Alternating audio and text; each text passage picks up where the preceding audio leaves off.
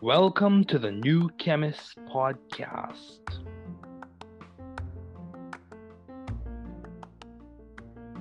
Bienvenidos al podcast del nuevo químico.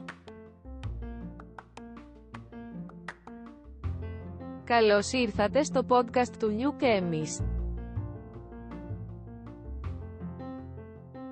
Welkom bij de podcast van The New Chemist.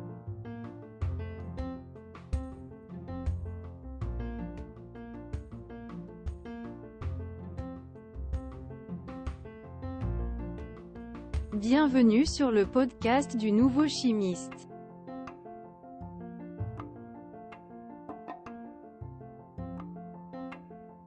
Bem-vindo ao podcast do novo químico. Welcome to the New Chemist Podcast.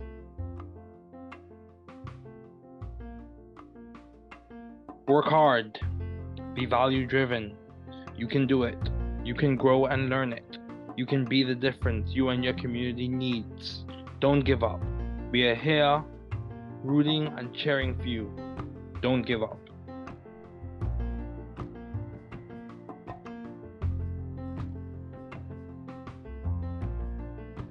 Travaillez dur.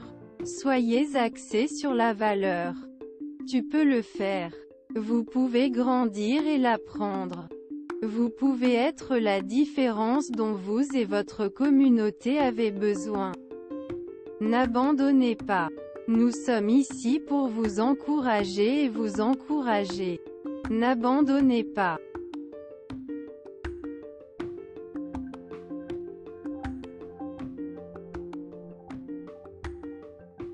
Trabalhar duro. Seja orientado por valores. Você consegue. Você pode crescer e aprender.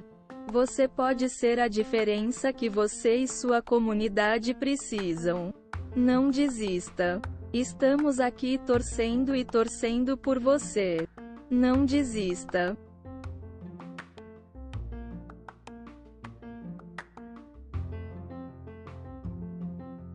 Δούλεψε σκληρά. Να οδηγείτε στην αξία. Μπορείς να το κάνεις. Μπορείτε να μεγαλώσετε και να το μάθετε.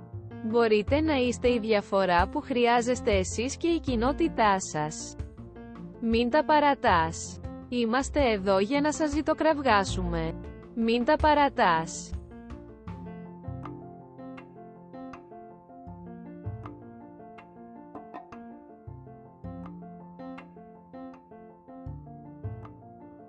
Trabaja duro. Sea impulsado por el valor. Puedes hacerlo. Puedes crecer y aprenderlo. Usted puede ser la diferencia que usted y su comunidad necesitan. No te rindas, estamos aquí animándote y animándote. No te rindas.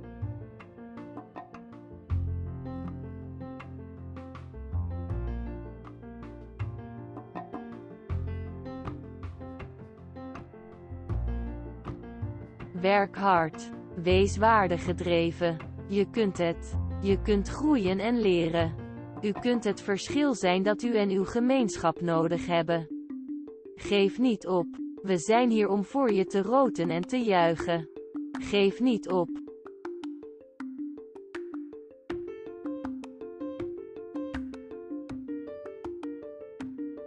Work hard. Be value-driven.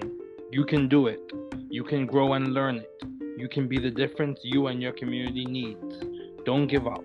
We are here rooting and cheering for you. Don't give up.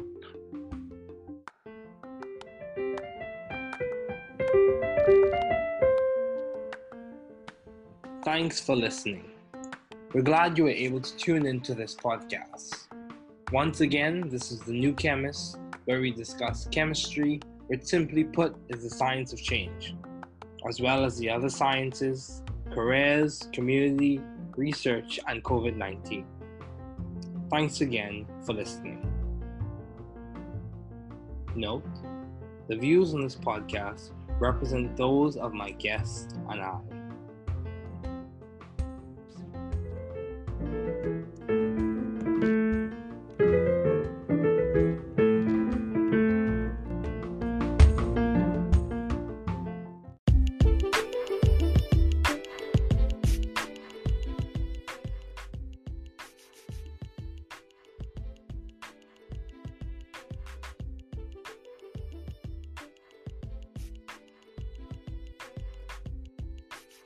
Je suis très reconnaissant pour l'excellent rôle de taupe, de leader et de pionnier avec lequel j'ai eu l'occasion d'interagir, de recevoir des conseils et de travailler à certains moments, avec le Dr Robert Langer, professeur au Mi-Institut Eco.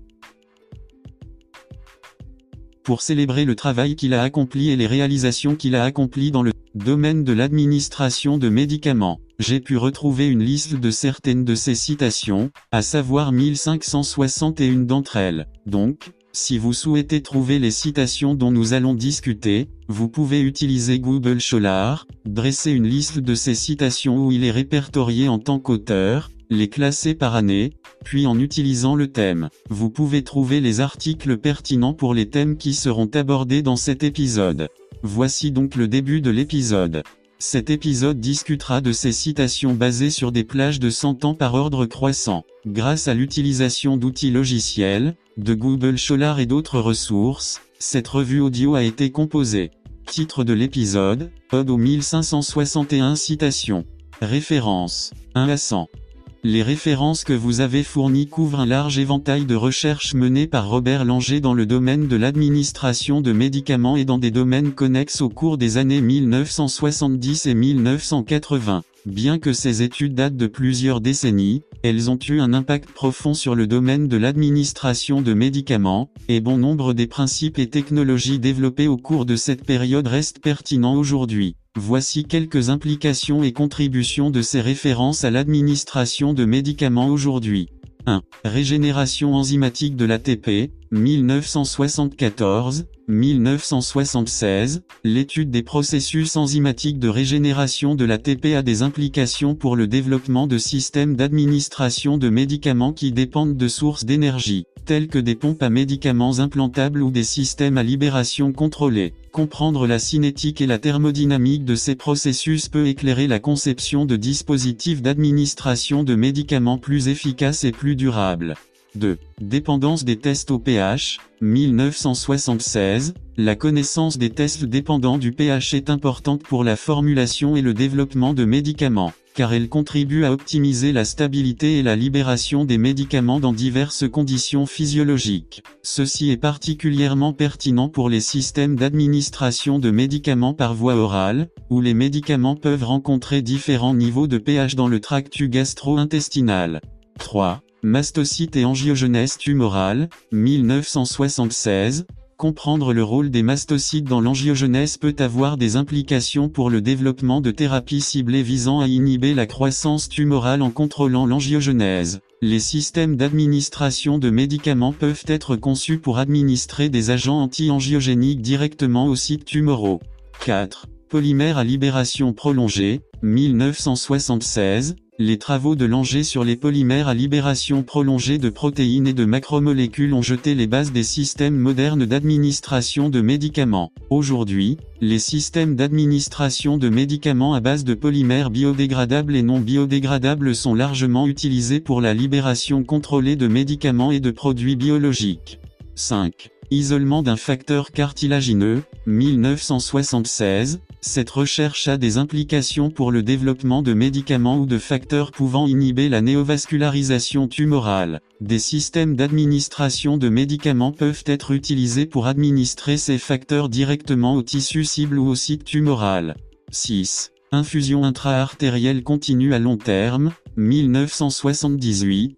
Ce travail est pertinent pour le développement de systèmes de perfusion continue de médicaments utilisés dans diverses applications médicales, notamment le traitement du cancer et la gestion de la douleur.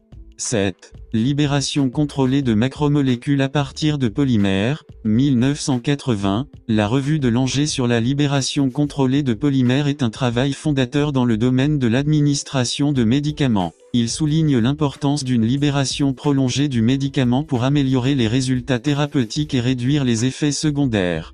8. Cinétique de libération d'ordre 0, 1980. Atteindre une cinétique de libération d'ordre 0 à partir des systèmes d'administration de médicaments est un concept essentiel qui continue d'être exploré et appliqué dans la conception de systèmes à libération contrôlée pour divers médicaments et produits biologiques.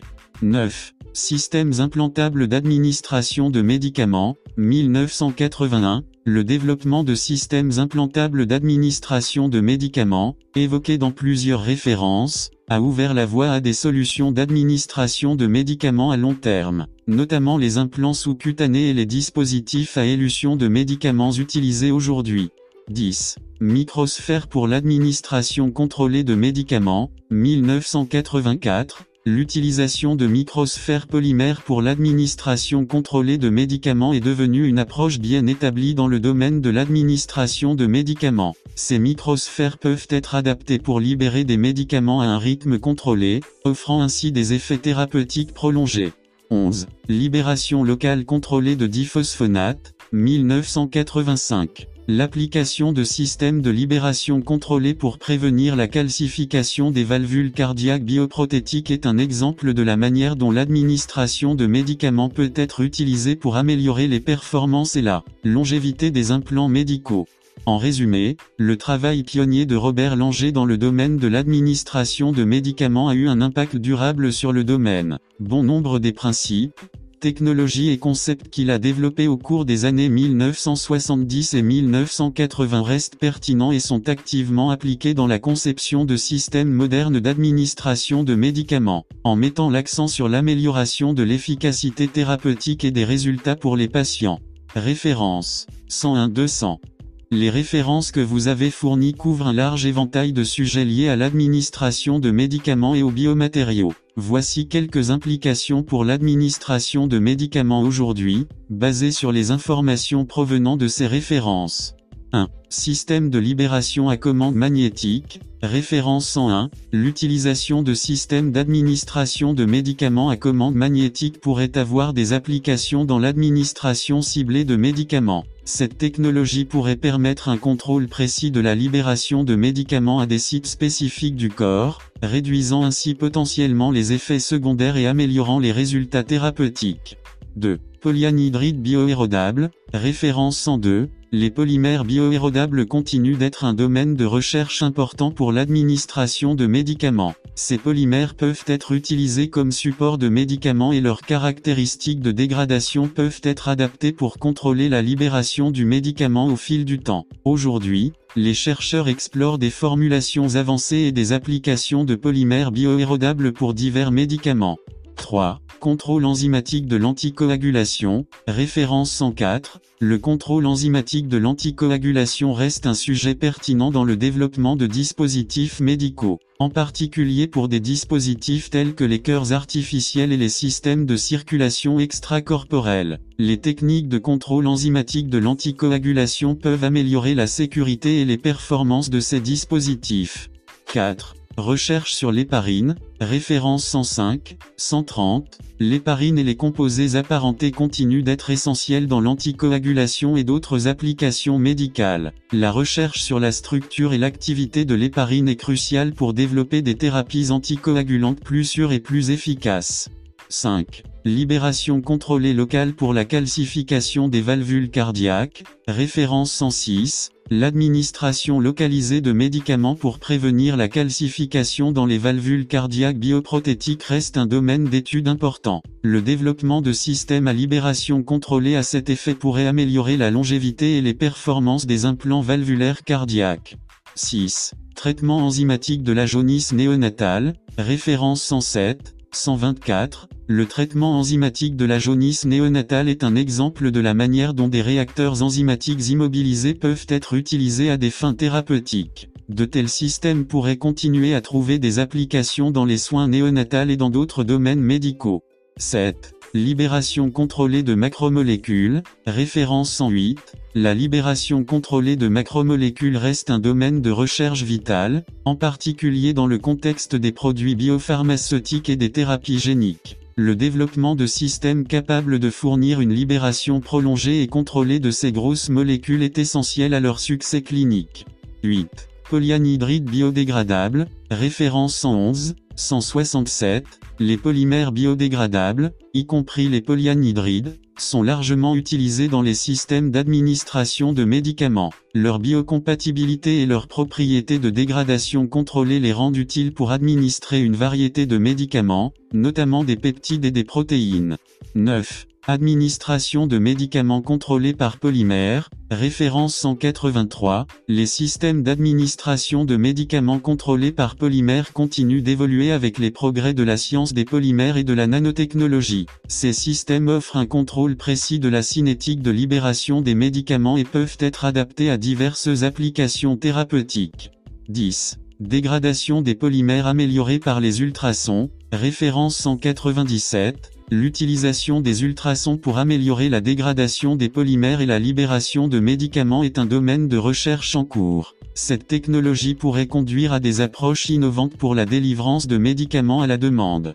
11. Réacteurs enzymatiques immobilisés, référence 107, 124, 155. Les réacteurs enzymatiques immobilisés ont une large gamme d'applications, y compris la détoxification et la synthèse de médicaments. Ces systèmes sont précieux en biotechnologie et en bioprocédés.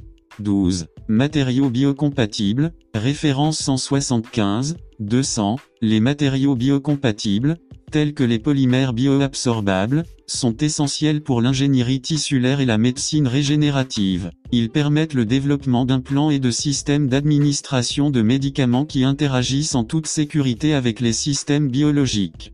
En résumé, les recherches et les idées présentées dans ces références des années 1980 ont ouvert la voie à de nombreux progrès dans le domaine de l'administration de médicaments et des biomatériaux. Aujourd'hui, les chercheurs continuent de s'appuyer sur ces bases en développant des technologies innovantes d'administration de médicaments susceptibles d'améliorer les résultats pour les patients et de révolutionner le domaine de la médecine.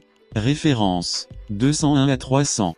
Les références que vous avez fournies couvrent divers aspects de l'administration de médicaments et des recherches connexes de la fin des années 1980 au début des années 1990. Voici quelques implications et principales conclusions de ces références. 1. Détoxification de la bilirubine. La référence 201 traite de la simulation de la désintoxication de la bilirubine chez les nouveau-nés à l'aide d'un réacteur extracorporel à la bilirubine oxydase. Cette recherche contribue probablement au développement de dispositifs ou de systèmes médicaux pour traiter les nouveau-nés atteints de jaunisse, améliorant ainsi leurs résultats en matière de santé. 2. Immobilisation par l'héparinase. La référence 202 traite de l'immobilisation de l'héparinase, qui pourrait avoir des implications dans le développement de thérapies améliorées à base d'héparinase pour les patients souffrant de troubles de la coagulation sanguine. 3. Taux de transport des protéines. La référence 203 explore les taux de transport des protéines dans des matériaux poreux de microgéométrie connus. Cette recherche peut être pertinente pour concevoir des systèmes d'administration de médicaments avec des taux de libération contrôlés et une meilleure distribution des médicaments dans les tissus. 4. Libération contrôlée de dopamine. Les références 204 et 205 décrivent la libération contrôlée de dopamine à partir d'implants cérébraux polymères. Cette recherche pourrait avoir des implications pour le traitement de troubles neurologiques tels que la maladie de Parkinson grâce à une administration prolongée de médicaments. 5. Morphologie des microsphères de polyanhydride. La référence 206 traite de la morphologie des systèmes de délivrance de microsphères de polyanhydride. Cette recherche pourrait contribuer à la conception de systèmes d'administration de médicaments dotés de propriétés de libération spécifiques. 6. Polymères hydrolytiquement dégradables. La référence 207 traite de polymères contenant des acides aminés hydrolytiquement dégradables. De tels polymères peuvent trouver des applications dans les systèmes d'administration de médicaments conçus pour se dégrader avec le temps, libérant progressivement les médicaments. 7. Liposomes micro-encapsulés. La référence 208 explore les liposomes micro-encapsulés pour la libération pulsatile enzymatiquement contrôlée de substances biologiquement actives. Cette technologie pourrait avoir des applications dans les systèmes d'administration de médicaments nécessitant un contrôle précis de la libération du médicament. 8. Inhibiteur de néovascularisation. La référence 209 identifie un inhibiteur de néovascularisation à partir du cartilage. Cette découverte pourrait avoir des implications dans les thérapies anticancéreuses et anti-angiogenèse. 9. Réacteurs médicaux. La référence 210 traite des réacteurs médicaux, qui pourraient être pertinents pour le développement de dispositifs et de systèmes médicaux pour l'administration de médicaments et d'autres applications. 10. Biocompatibilité des matériaux polymères. Les références 214 et 215 approfondissent les considérations de toxicologie et de biocompatibilité dans l'évaluation des matériaux polymères pour des applications biomédicales. Cette recherche est cruciale pour garantir la sécurité des dispositifs médicaux et des systèmes d'administration de médicaments. 11. Polyanhydride en tant que système d'administration de médicaments. La référence 215 explore les polyanhydrides en tant que système d'administration de médicaments. Les polyanhydrides ont été largement étudiés pour leur potentiel de libération contrôlée de médicaments. 12. Ingénierie tissulaire. Les références 216, 240 et 241 traitent de l'ingénierie tissulaire utilisant des substrats et des constructions polymères. Ces découvertes pourraient avoir des applications en médecine régénérative et en thérapie de remplacement tissulaire. 13. Administration de médicaments améliorés par ultrasons. Les références 227 et 288 mentionnent l'administration de médicaments améliorés par ultrasons, ce qui pourrait conduire à des méthodes non invasives pour améliorer la pénétration et la libération des médicaments. 14. Formulation protéique. La référence 270 se concentre sur les formulations protéiques destinées aux applications en santé animale, qui peuvent avoir des implications pour la médecine vétérinaire et les produits pharmaceutiques. 15. Agrégation de l'insuline. La référence 284 étudie l'agrégation et la stabilisation de l'insuline, contribuant potentiellement au développement de formulations d'insuline plus stables pour le traitement du diabète. 16. Système polymère réactif. Les références 231 et 275 traitent de systèmes polymères réactifs pour une administration contrôlée de médicaments. De tels systèmes peuvent permettre la libération de médicaments à la demande, améliorant ainsi l'efficacité du traitement. Ces références démontrent collectivement les divers efforts de recherche en matière d'administration de médicaments, de biomatériaux et de développement de dispositifs médicaux à la fin des années 1980 et au début des années 1990. Avec des applications potentielles couvrant un large éventail de domaines médicaux. Au cours de cette période, les chercheurs exploraient des approches innovantes en matière d'administration de médicaments et de matériaux biocompatibles, jetant ainsi les bases des progrès dans le domaine des soins de santé. Références 301 à 400. Trait d'union.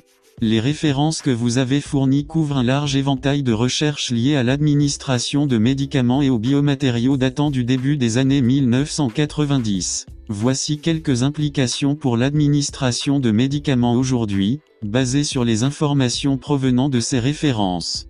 1. Polymères pour l'administration contrôlée de médicaments. Les références discutent de l'utilisation de polymères comme dispositifs d'administration contrôlée de médicaments. Aujourd'hui, ce concept a évolué et les chercheurs continuent d'explorer de nouveaux systèmes d'administration de médicaments à base de polymères. Ces systèmes offrent l'avantage d'un contrôle précis de la libération du médicament, réduisant ainsi la fréquence d'administration et améliorant l'observance du patient.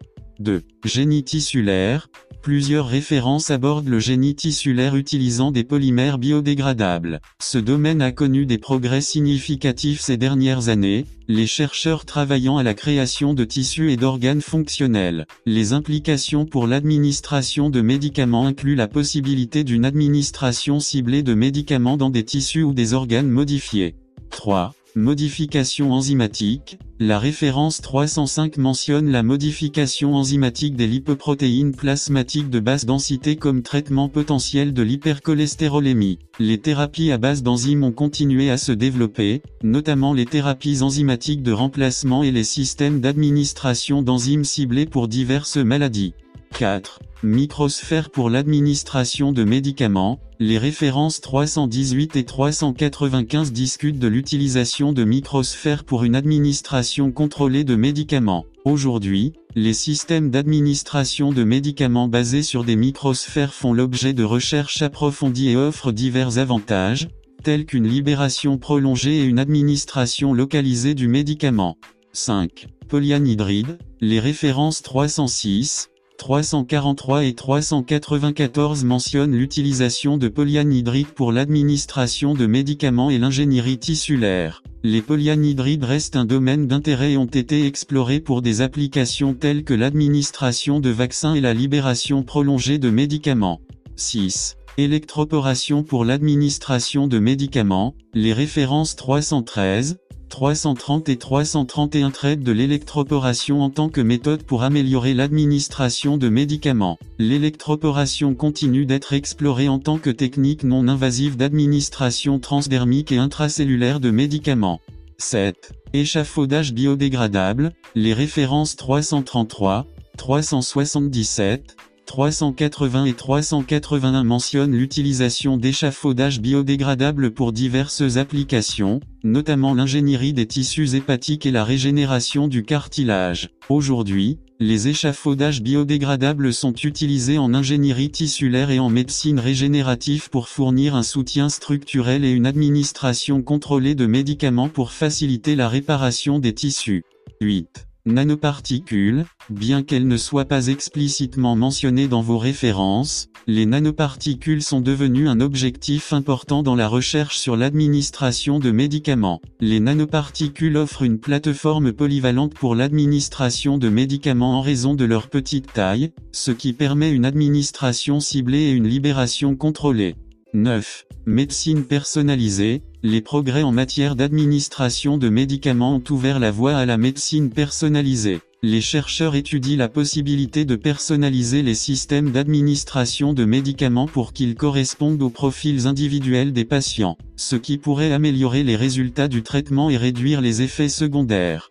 10. Traduction clinique, les recherches mentionnées dans ces références ont jeté les bases de nombreuses technologies d'administration de médicaments qui sont actuellement testées cliniquement et traduites en applications médicales pratiques. Le développement continu de ces technologies est très prometteur pour améliorer les soins aux patients.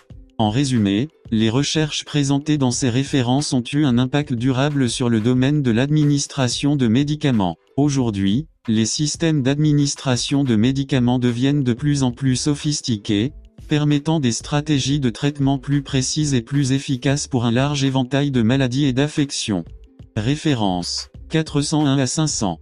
Les références que vous avez fournies datent de 1995 et 1996 et couvrent un large éventail de sujets liés à l'administration de médicaments, aux biomatériaux et à l'ingénierie tissulaire. Voici quelques-unes des implications et des points saillants de ces références pour l'administration de médicaments aujourd'hui. 1. Électroporation pour l'administration de médicaments, référence 402, l'utilisation de l'électroporation pour le transport transdermique d'oligonucléotides anti-sang d'ADN a été explorée. L'électroporation reste une technique pertinente pour améliorer l'administration de médicaments à travers la peau et elle a des applications en thérapie génique et en administration de vaccins.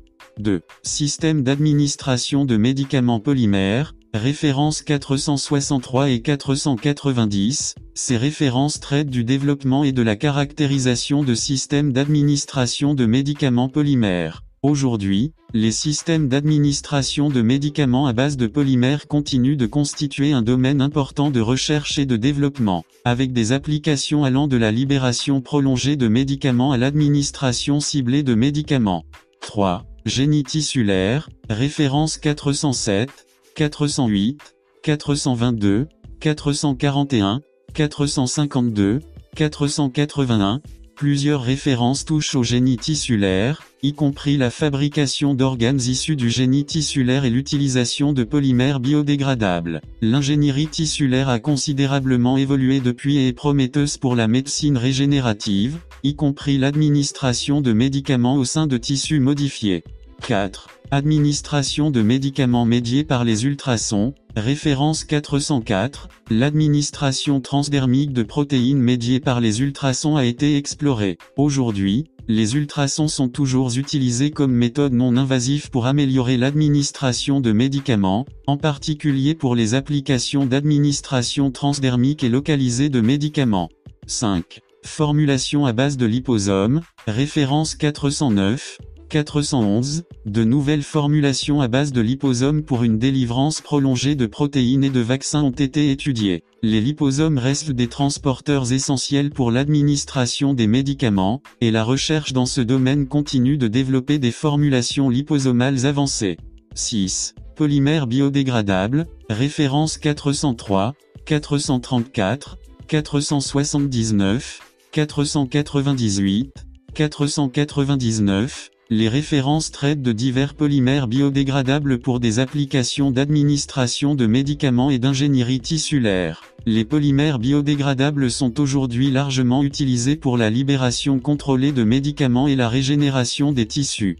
7. Administration des vaccins, référence 410, 461, 478. Certaines références se concentrent sur l'administration et la stabilisation des vaccins. Les systèmes d'administration de vaccins restent un domaine de recherche essentiel, notamment dans le contexte de la santé mondiale et des maladies infectieuses émergentes.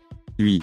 Électroporation et échographie pour l'administration transdermique de médicaments, référence 456, 457, 490. Ces références explorent l'utilisation combinée de l'électroporation et des ultrasons pour une administration transdermique améliorée de médicaments. De telles techniques combinées sont encore à l'étude pour améliorer l'administration de médicaments à travers les barrières biologiques. 9. Métalloprotéinase matricielle dans la cicatrisation des plaies, référence 479. L'étude des métalloprotéinases matricielles dans la cicatrisation des plaies est pertinente pour le développement de systèmes de soins des plaies et d'administration de médicaments visant à favoriser la réparation et la régénération des tissus.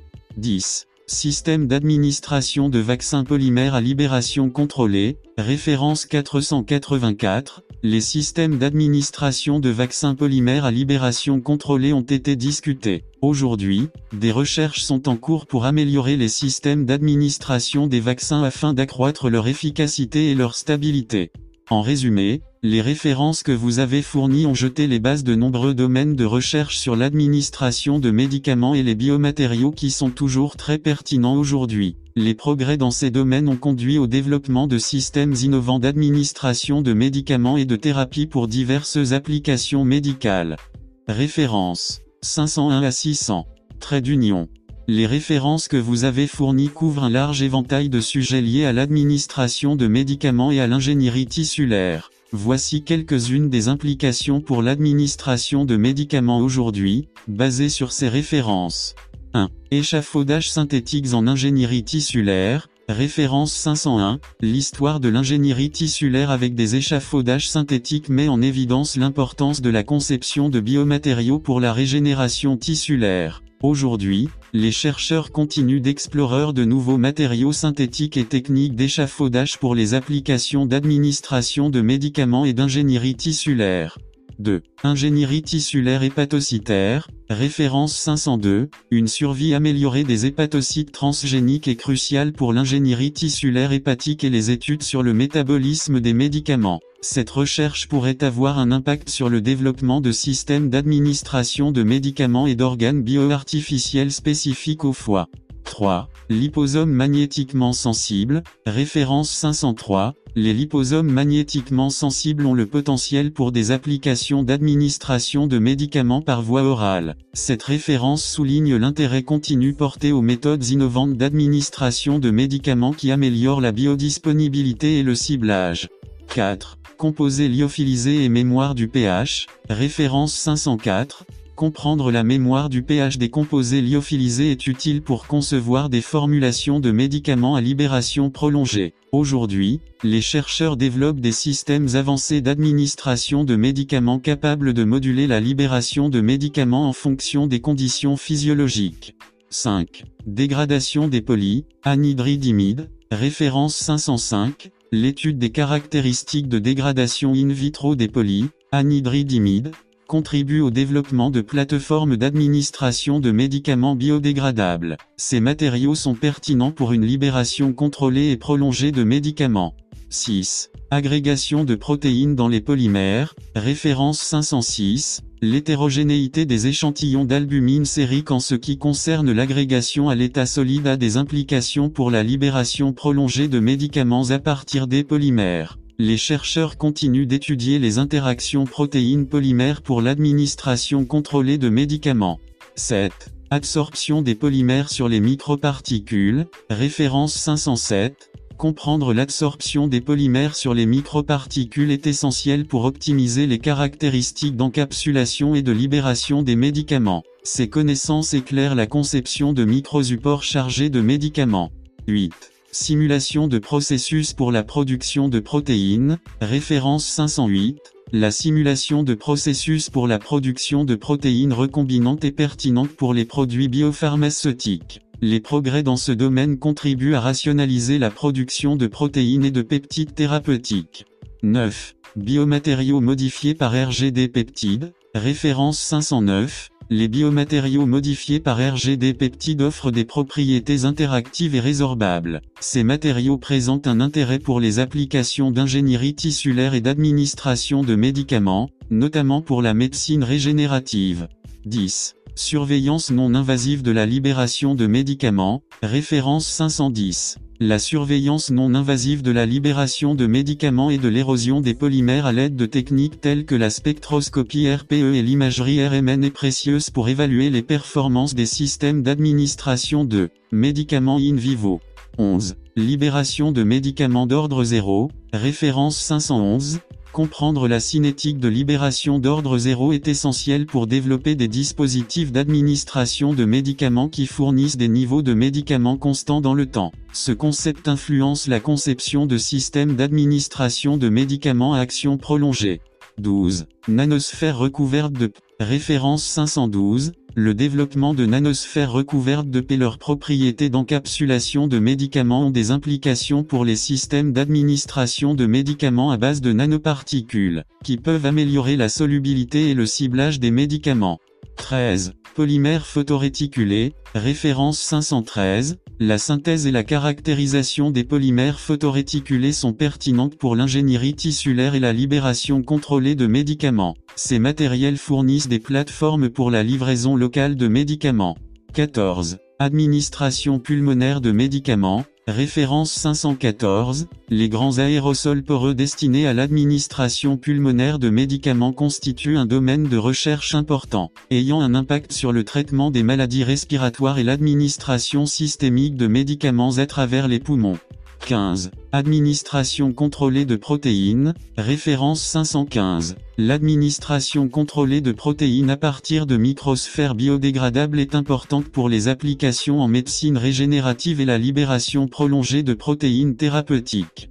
16. Valvules cardiaques bioprothétiques, référence 516. De nouvelles approches pour la construction de valvules cardiaques bioprothétiques ont des implications pour l'administration de médicaments cardiovasculaires et l'ingénierie tissulaire des thérapies liées au cœur. 17. Polymères électriquement conducteurs, référence 517. La stimulation de la croissance des neurites à l'aide de polymères électriquement conducteurs est pertinente pour l'administration neuronale de médicaments et l'ingénierie tissulaire des troubles liés aux nerfs. 18. Théorie de la tension du film de la phagocytose, référence 518. La théorie de la tension du film de la phagocytose fournit un aperçu des interactions des particules avec les cellules, qui peuvent influencer la conception des supports d'administration de médicaments. 19. Groupes aminés réactifs en surface, référence 519. La caractérisation des groupes aminés réactifs en surface sur les polymères est cruciale pour comprendre les interactions des biomatériaux, y compris les interactions des véhicules d'administration de médicaments avec les systèmes biologiques. 20. Immunogénicité des microsphères, référence 520. Comprendre l'immunogénicité à long terme des microsphères chargées de médicaments a des implications pour le développement de systèmes d'administration de médicaments biodégradables avec des réponses immunitaires minimales. Ces références démontrent collectivement les efforts de recherche en cours dans le domaine de l'administration de médicaments et de l'ingénierie tissulaire, soulignant l'importance de la science des matériaux, des stratégies de libération contrôlée et du développement de biomatériaux innovants pour diverses applications thérapeutiques. Les chercheurs continuent de s'appuyer sur ces bases pour créer des systèmes d'administration de médicaments plus efficaces et plus ciblés. Référence 601 à 700. Les références que vous avez fournies datent de la fin des années 1990 et du début des années 2000 et couvrent un large éventail de sujets liés à l'administration de médicaments et aux biomatériaux. Voici quelques-unes des implications pour l'administration de médicaments qui peuvent être tirées de ces références. 1. Système polymère pour la libération contrôlée de médicaments, référence 601. Cet article traite probablement du développement de polymères pour la libération contrôlée de médicaments. Les implications incluent la possibilité de créer des systèmes d'administration de médicaments qui libèrent les médicaments à un rythme contrôlé, améliorant ainsi l'observance des patients et réduisant les effets secondaires. 2. Héparinisation régionale via séparation et réaction simultanée, référence 602. Cette référence semble se rapporter à un nouveau procédé d'héparinisation régionale. L'implication ici pourrait être le développement de techniques améliorées d'anticoagulation lors d'interventions médicales ou chirurgicales.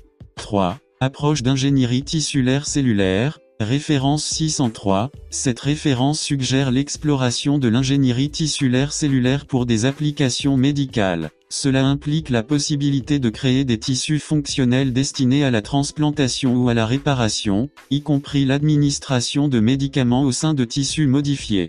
4. Propriétés rhéologiques et microstructures du cartilage issues d'une ingénierie tissulaire, référence 604. Comprendre les propriétés rhéologiques du cartilage issues d'une ingénierie tissulaire peut aider à concevoir de meilleurs systèmes d'administration de médicaments pour les affections liées aux articulations. 5. Photopolymérisation transdermique d'hydrogel, référence 605. Cette référence traite probablement d'une méthode permettant de créer des systèmes d'administration de médicaments à base d'hydrogel par photopolymérisation transdermique. L'implication est la possibilité d'améliorer les systèmes d'administration transdermique de médicaments avec un contrôle précis. 6. Photopolymérisation transtissulaire d'hydrogel, référence 606. Semblable à la référence précédente, celle-ci peut discuter de la photopolymérisation d'hydrogel pour l'administration de médicaments. L'implication est le développement de nouvelles techniques d'administration de médicaments spécifiques aux tissus. 7. Avancée dans l'électroporation cutanée, référence 607. Cette référence implique des avancées dans l'électroporation cutanée, qui peuvent améliorer l'administration transdermique de médicaments. Les implications incluent des méthodes améliorées d'administration de médicaments pour diverses conditions médicales. 8. Analyse des protéines par microscopie à force atomique, référence 608. Cette référence suggère l'utilisation de la microscopie à force atomique pour l'analyse des protéines. L'implication est le potentiel de compréhension et d'optimisation des systèmes d'administration de médicaments à base de protéines. 9. Ingénierie de surface et analyse de surface des polymères biodégradables, référence 610. Cette référence implique des progrès dans l'ingénierie de surface des polymères biodégradables. Les implications incluent des systèmes améliorés d'administration de médicaments biodégradables. 10. Ingénierie tissulaire de l'aorte autologue, référence 611. Cette référence suggère l'ingénierie tissulaire des vaisseaux sanguins autologues. L'implication est la possibilité de créer des systèmes personnalisés d'administration de médicaments pour les maladies cardiovasculaires. 11.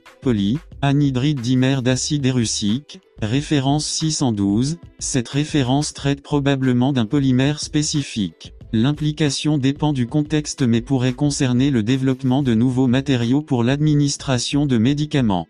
12. Stabilité des protéines dans les systèmes à libération contrôlée, référence 613.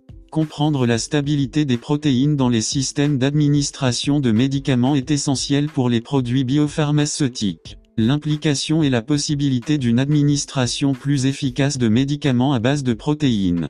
13. Surveillance transdermique du glucose, référence 614. La surveillance des niveaux de glucose par des méthodes transdermiques peut avoir des implications sur la gestion du diabète et l'administration continue de médicaments.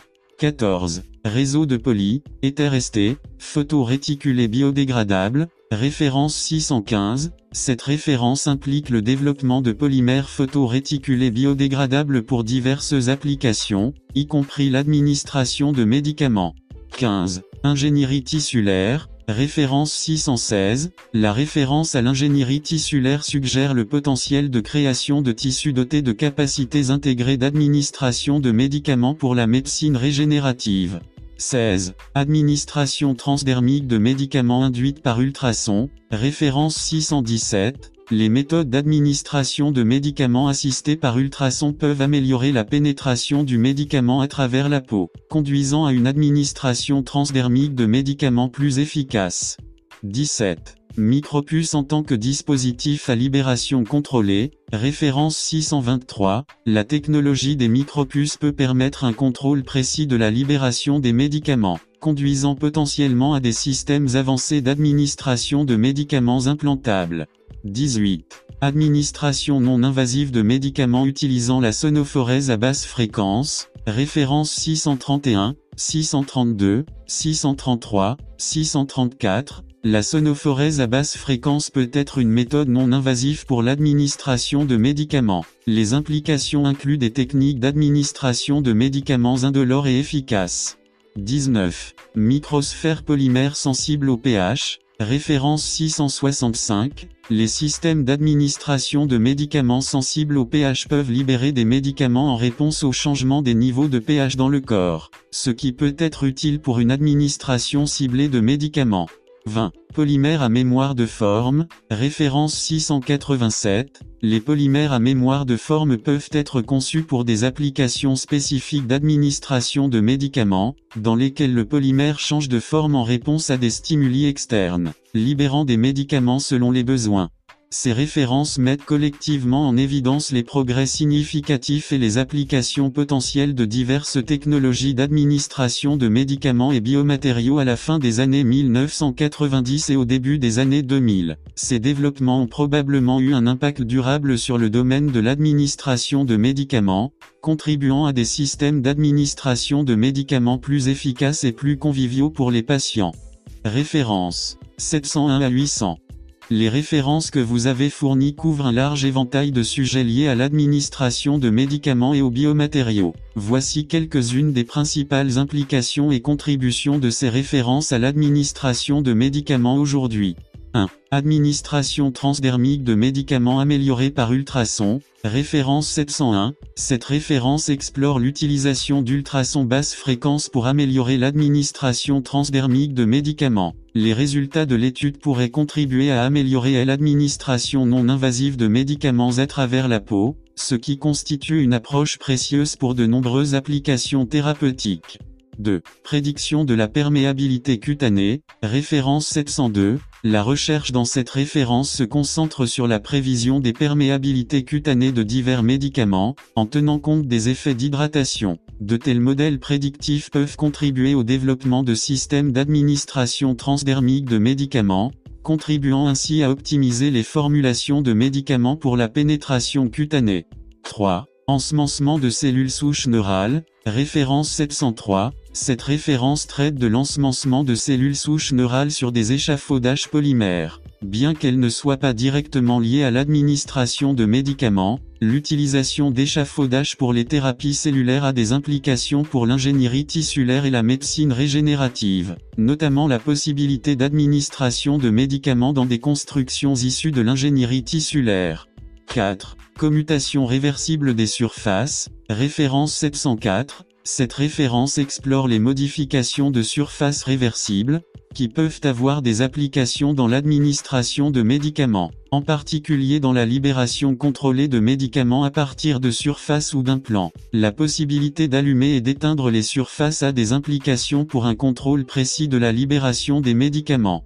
5. Améliorateur de microémulsion, référence 705, le développement de nouveaux activateurs de microémulsion pour l'administration transdermique de médicaments hydrophiles et hydrophobes est important. De telles formulations peuvent améliorer la solubilité des médicaments et la perméabilité cutanée, élargissant ainsi les possibilités d'administration transdermique de médicaments.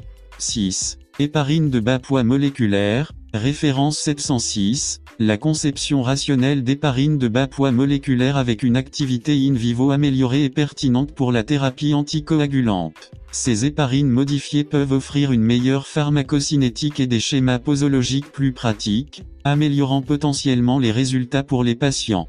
7. Dispositif d'administration de médicaments même, référence 708, les aspects de biocompatibilité et d'encrassement biologique des dispositifs d'administration de médicaments même, systèmes microélectromécaniques, sont cruciaux pour leur viabilité clinique. S'assurer que ces dispositifs sont bien tolérés dans l'organisme est essentiel pour une administration efficace des médicaments. 8. Microfabrication tridimensionnelle, référence 709, la capacité de créer des microstructures tridimensionnelles, telles que des structures électrodéposées, a des implications pour diverses applications, y compris les dispositifs d'administration de médicaments. Une microfabrication précise peut permettre la conception de systèmes d'administration de médicaments plus efficaces. 9. Microscopie à fluorescence à 2 photons, références 710 et 728. Des techniques de visualisation telles que la microscopie à fluorescence à 2 photons peuvent être utilisées pour étudier les voies de diffusion de médicaments dans les tissus et à travers les barrières biologiques, facilitant ainsi la conception de systèmes d'administration de médicaments ciblés.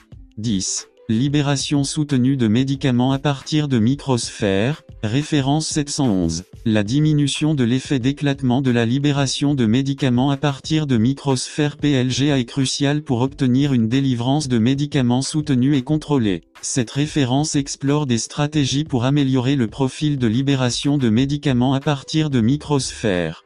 11. Administration de gènes, références 715 et 716. Les références discutent de la synthèse et du criblage de polymères cationiques dégradables pour l'administration de gènes. Les progrès dans les technologies de délivrance de gènes sont essentiels pour diverses applications thérapeutiques, notamment la thérapie génique et la médecine personnalisée.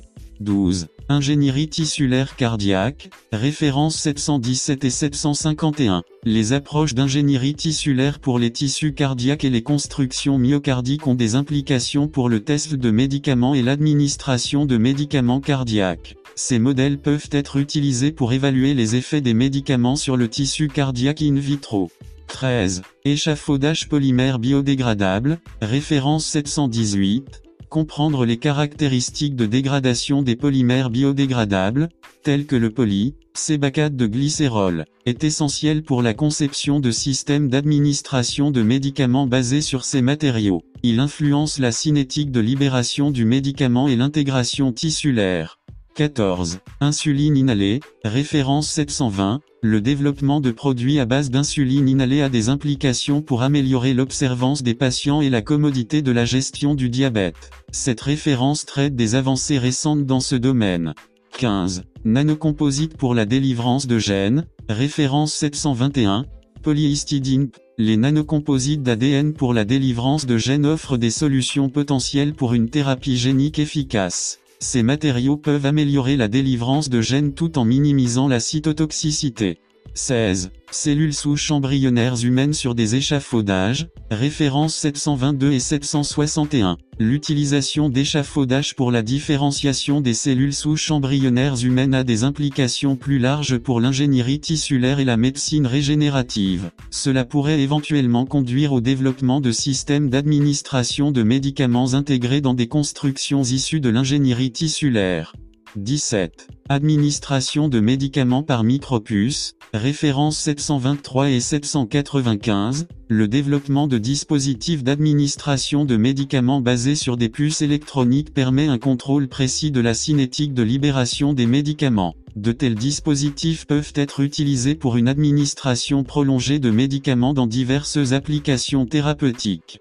18. Libération de médicaments déclenchés par le pH, références 724 et 774, les systèmes de libération de médicaments déclenchés par le pH sont précieux pour l'administration de médicaments spécifiques à un site. Ces références explorent la conception et les performances de tels systèmes, qui peuvent être appliqués à diverses plateformes d'administration de médicaments.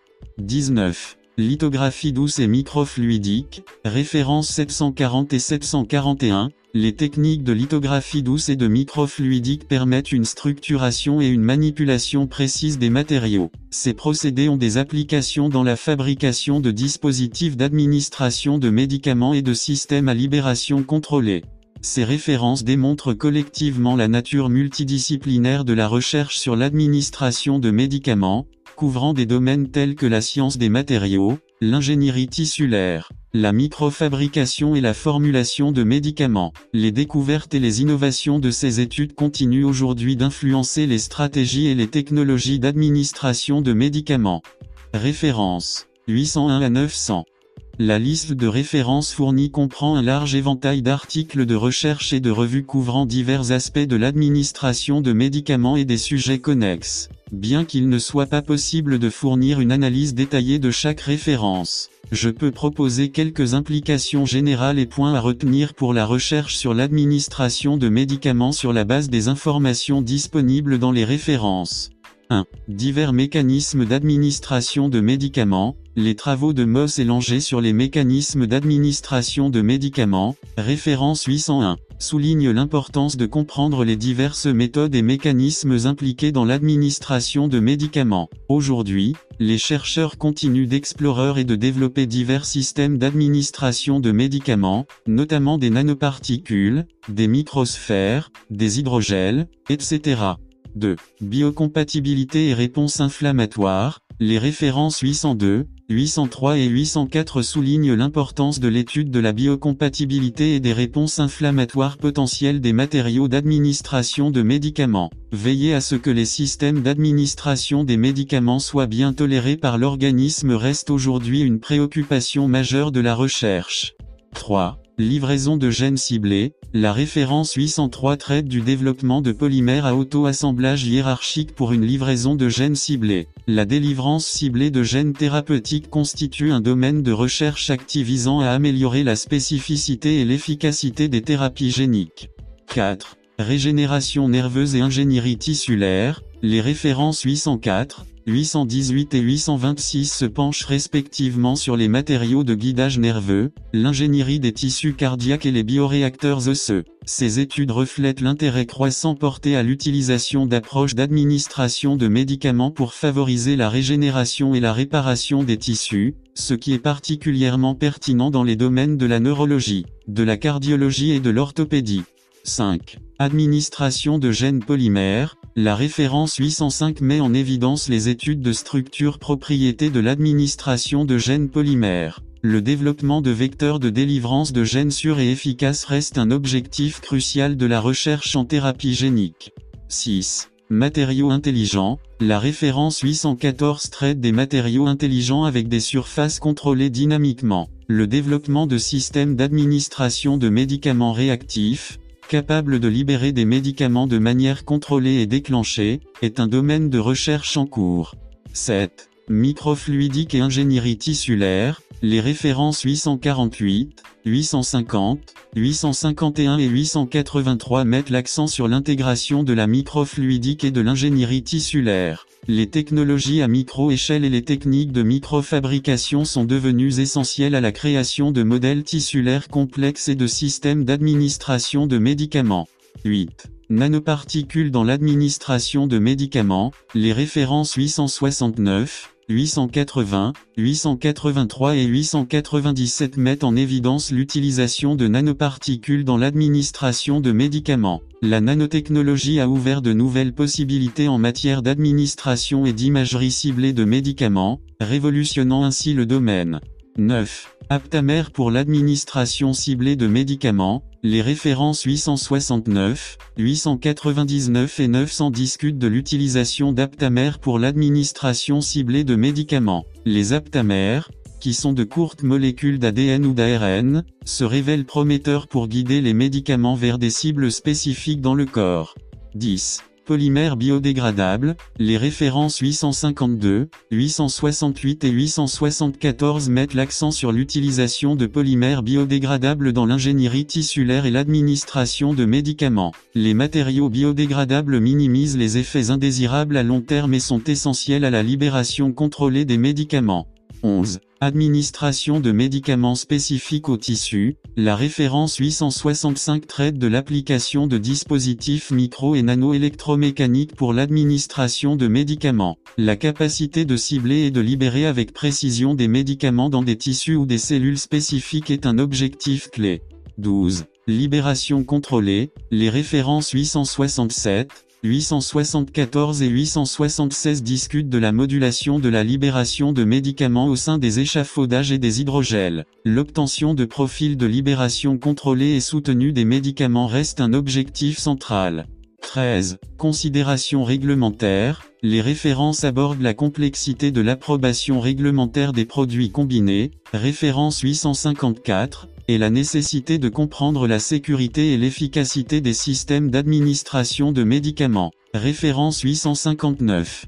14. Traduction clinique. Bon nombre de ces références fournissent un aperçu des aspects translationnels, comblant le fossé entre la recherche fondamentale et les applications cliniques. En résumé, la recherche sur l'administration de médicaments englobe aujourd'hui un large éventail de stratégies, notamment les matériaux avancés, la nanotechnologie, les systèmes d'administration intelligents et l'ingénierie tissulaire, toutes visant à améliorer la précision, la sécurité et l'efficacité de l'administration de médicaments pour diverses applications médicales. Les chercheurs abordent également les questions liées à la biocompatibilité, aux réponses inflammatoires et aux considérations réglementaires pour faire progresser ce domaine. Référence 901 1000. La liste de références fournie représente un large éventail de recherches dans le domaine de l'administration de médicaments et de sujets connexes, rédigée ou coécrite par Robert Langer et ses collègues. Bien que les références couvrent divers aspects de l'administration de médicaments et des biomatériaux, voici quelques-unes des principales implications pour la recherche sur l'administration de médicaments basées sur ces références.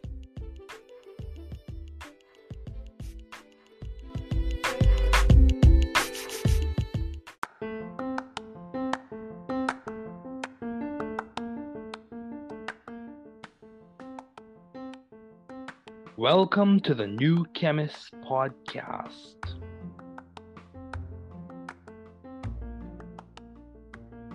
Bienvenidos al podcast del nuevo químico. Καλώς ήρθατε στο podcast του New Chemist. Welkom bij de podcast van The New Chemist.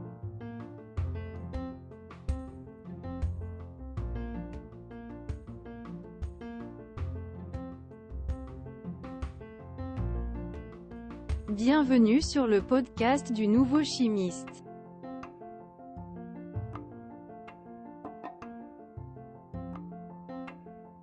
Bem-vindo ao podcast do novo químico. Welcome to the New Chemist Podcast.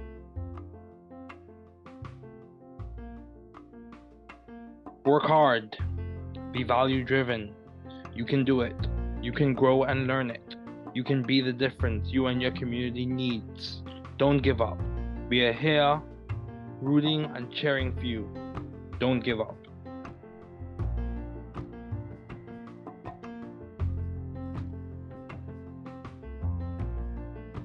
Travaillez dur. Soyez axé sur la valeur. Tu peux le faire. Vous pouvez grandir et l'apprendre. Vous pouvez être la différence dont vous et votre communauté avez besoin. N'abandonnez pas. Nous sommes ici pour vous encourager et vous encourager. N'abandonnez pas.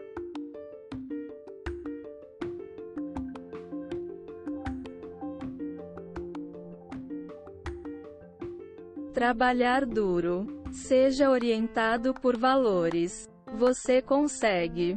Você pode crescer e aprender. Você pode ser a diferença que você e sua comunidade precisam. Não desista. Estamos aqui torcendo e torcendo por você. Não desista.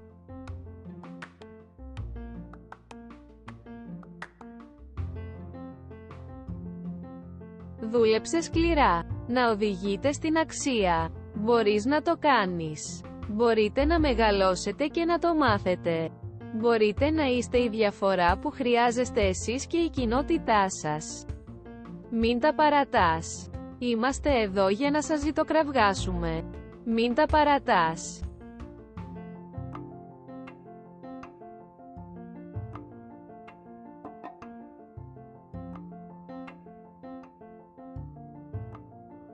Trabaja duro. Sea impulsado por el valor. Puedes hacerlo. Puedes crecer y aprenderlo. Usted puede ser la diferencia que usted y su comunidad necesitan. No te rindas, estamos aquí animándote y animándote. No te rindas.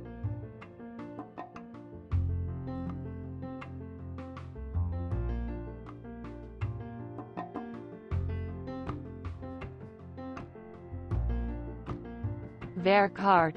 Wees waardegedreven. Je kunt het. Je kunt groeien en leren. U kunt het verschil zijn dat u en uw gemeenschap nodig hebben. Geef niet op. We zijn hier om voor je te roten en te juichen. Geef niet op.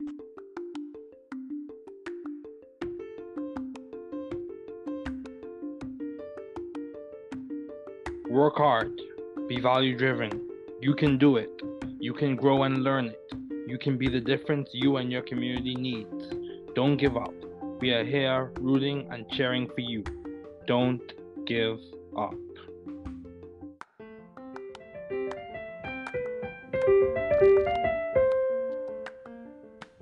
Thanks for listening.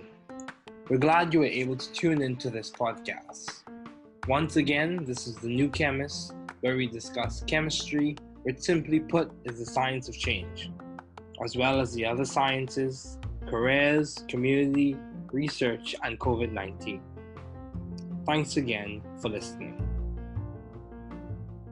Note, the views on this podcast represent those of my guests and I.